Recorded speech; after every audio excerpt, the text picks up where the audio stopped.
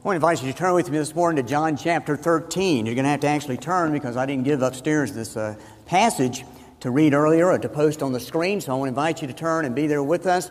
Guest, you've picked a great day to be with us. We had the ordinance of baptism this morning. We're going to have the ordinance of the Lord's Supper, so we get to observe both ordinances in this worship experience today. And I just want to share, in case you missed it, we don't normally wear Western wear as a theme, but that's requested by the planning team to honor David and Martha Smith today. I had to rake and scrape to find my pair of blue jeans and try to make them look Western, because I don't really have anything Western, so we just kind of had to improvise and make do as we go. But some of you got into it, and you look great, and so thank you very much. But as we turn to this passage and put our focus on examining our hearts and remembering what Jesus did for us and obeying the command to do this in remembrance of me, let's read this passage together. Follow with me as I read in John chapter 13, 1 through 17. Now before the feast of the Passover, when Jesus knew that his hour had come, that he should depart from this world to the Father, having loved his own who were in the world, he loved them to the end. And supper being ended, the devil having already put it into the heart of Judas Iscariot, Simon's son, to betray him, Jesus, knowing that the Father had given all things into his hands, and that he had come from God and was going to God, rose from supper and laid aside his garments, took a towel, and girded himself. After that he poured water into a basin and began to wash the disciples' feet, and to wipe them with the towel with which he was girded. Then he came to Simon Peter, and Peter said to him, Lord, are you washing my feet? Jesus answered and said to him, what I am doing you do not understand now, but you will know after this. And Peter said to him, you shall never wash my feet. And Jesus answered him, if I do not wash you, you have no part of me. And Simon Peter said to him, Lord, not my feet only, but also my hands and my head. Jesus said to him, he who is bathed needs only to wash his feet, but is completely clean. And you are clean, but not all of you. For he knew who would betray him. Therefore he said, you are not all clean. So when he had washed their feet, taken his garments, and sat down again, he said to them, do you know what I have done to you? You call me teacher and Lord, and you say, well, for so I am. If I then, your Lord and teacher, have washed your feet, you also ought to wash one another's feet. For I have given you an example that you should do as I have done to you. Most assuredly, I say to you, a servant is not greater than his master, nor is he who is sent greater than he who sent him. If you know these things, blessed are you if you do them. We're celebrating today, of course, 37 years of faithful service, and we see this picture of servanthood here in John chapter 13. I was in a grocery store the other day. I know that surprises you because I rarely go to the grocery store and talk about it, and that's a joke because that's a great outreach opportunity. I've been handing out vacation Bible school cards in the grocery store, but I was standing in line, and I noticed in the line next to me this elderly lady with her hands full. She was like me. She went in to get one or two things and apparently got more than that she could hang on to, and that's kind of the same shape I was in. And she asked the lady in front of her, would you mind if I just place this on the conveyor belt because this is about to drop. And the lady in front of her was very unkind and said, no, you have to wait your turn. And the lady in front of me stepped up, and I was processing this, trying to think, well, that wasn't very nice. Trying to think, what do we do? The lady in front of me left the line, left her place in line, said, here, let me help you. Let's just put it right here on this soda stand. And then we can help you move it to the conveyor belt. So she helped her take the stuff and put it on the stand as the other lady finished in front of her. And then she got back in line in front of me, and I just kind of leaned up and I said, that was so kind. And she said, I just want to be a servant. I just want to help people where I can. I just want to serve. And I said, you've got to be a believer. I mean, it's just all over you. Well, we find here in John chapter 13 this picture of servanthood. And as we prepare to take the Lord's Supper, what do we see here? What do we need to think about? Well, first of all, Jesus fulfilled his commitment. We see in verse 1 that he knew his hour. You see how John put this? His hour had come. Jesus knew His hour had come. He knew that He would depart from this world. He would rejoin His Heavenly Father. He knew that the end of His earthly life was over. He knew that this chapter was closing. He knew that His earthly life was ending. But this is what He came for. He knew this moment that He was about to face was the reason that He was born. As He gathered His closest followers in the upper room, He did so with the cross looming over Him. He came to die for us, and He followed through on that commitment for which He came. The Gospels state that there came a moment in Jesus' ministry in which He set His face toward Jerusalem. He set His face toward Jerusalem. He deliberately and intentionally set out for Jerusalem because it was time to fulfill the mission for which He had come. It was time to place Himself on the cross. He came to die on the cross, to sacrifice for us so that we could have forgiveness and eternal life. Someone had to pay the penalty. Why did He do that?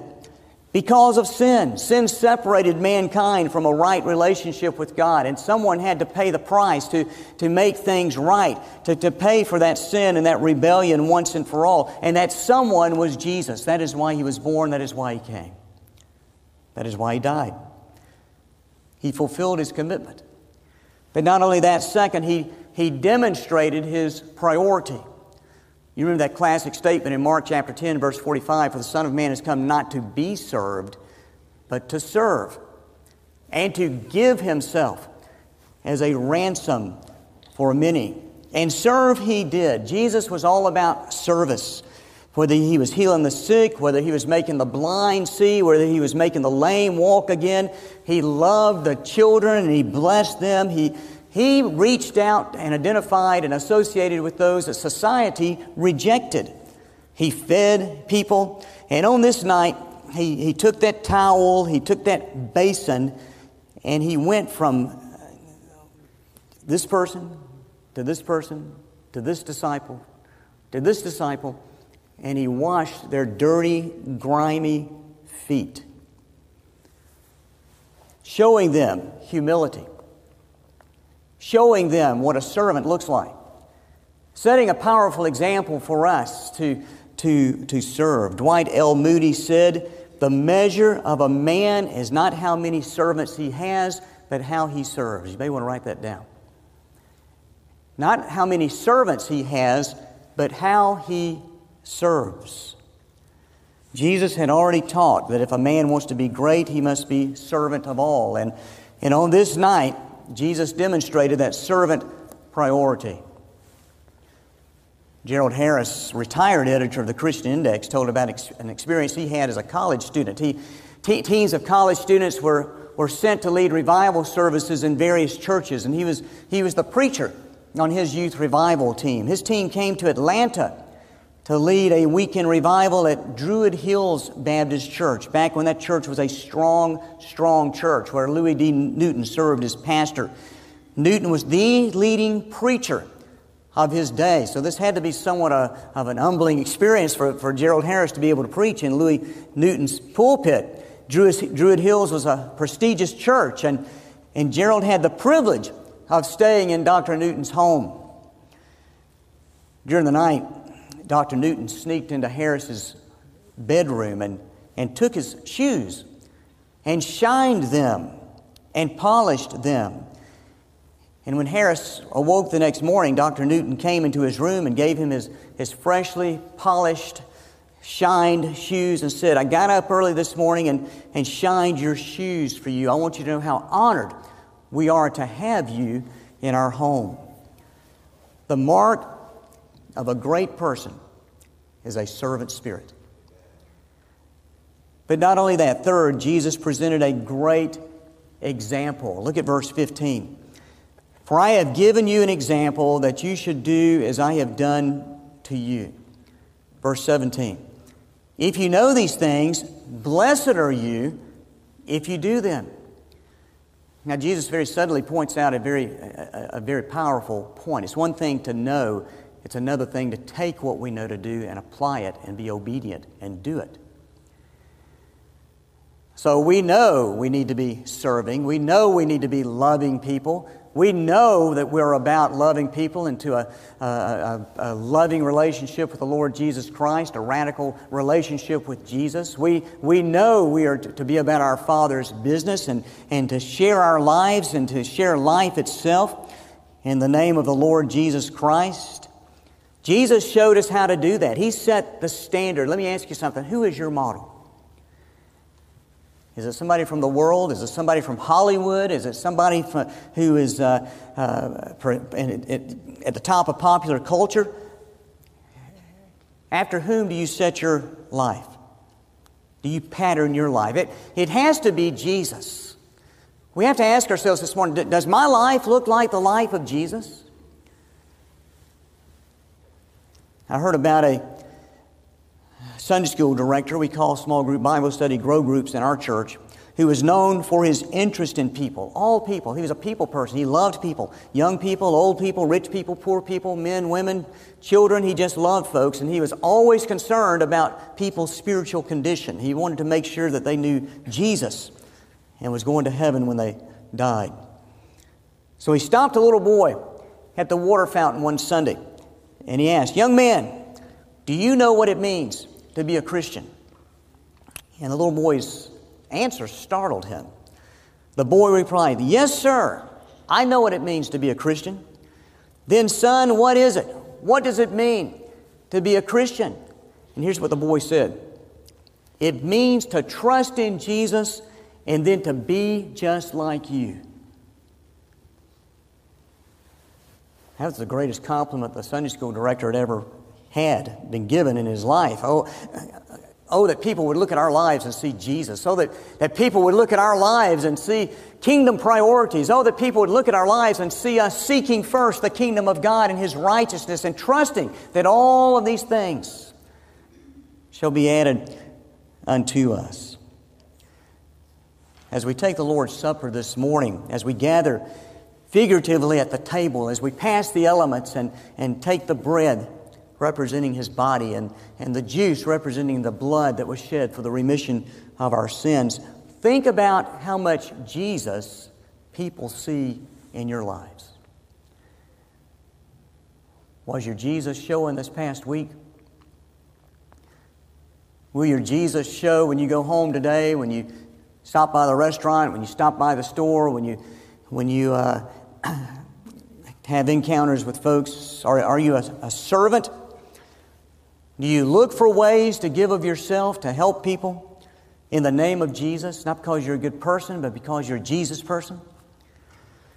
Do you strive to follow the example of Jesus? Do others see Jesus in you?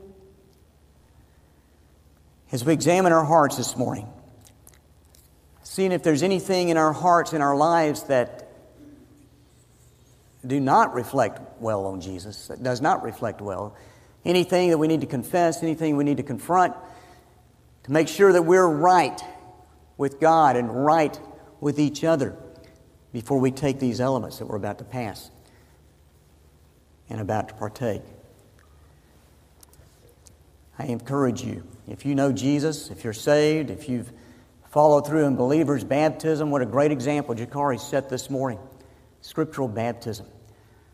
To join with us in this moment of worship, this act of obedience, this moment of self-examination, to do this in remembrance of me.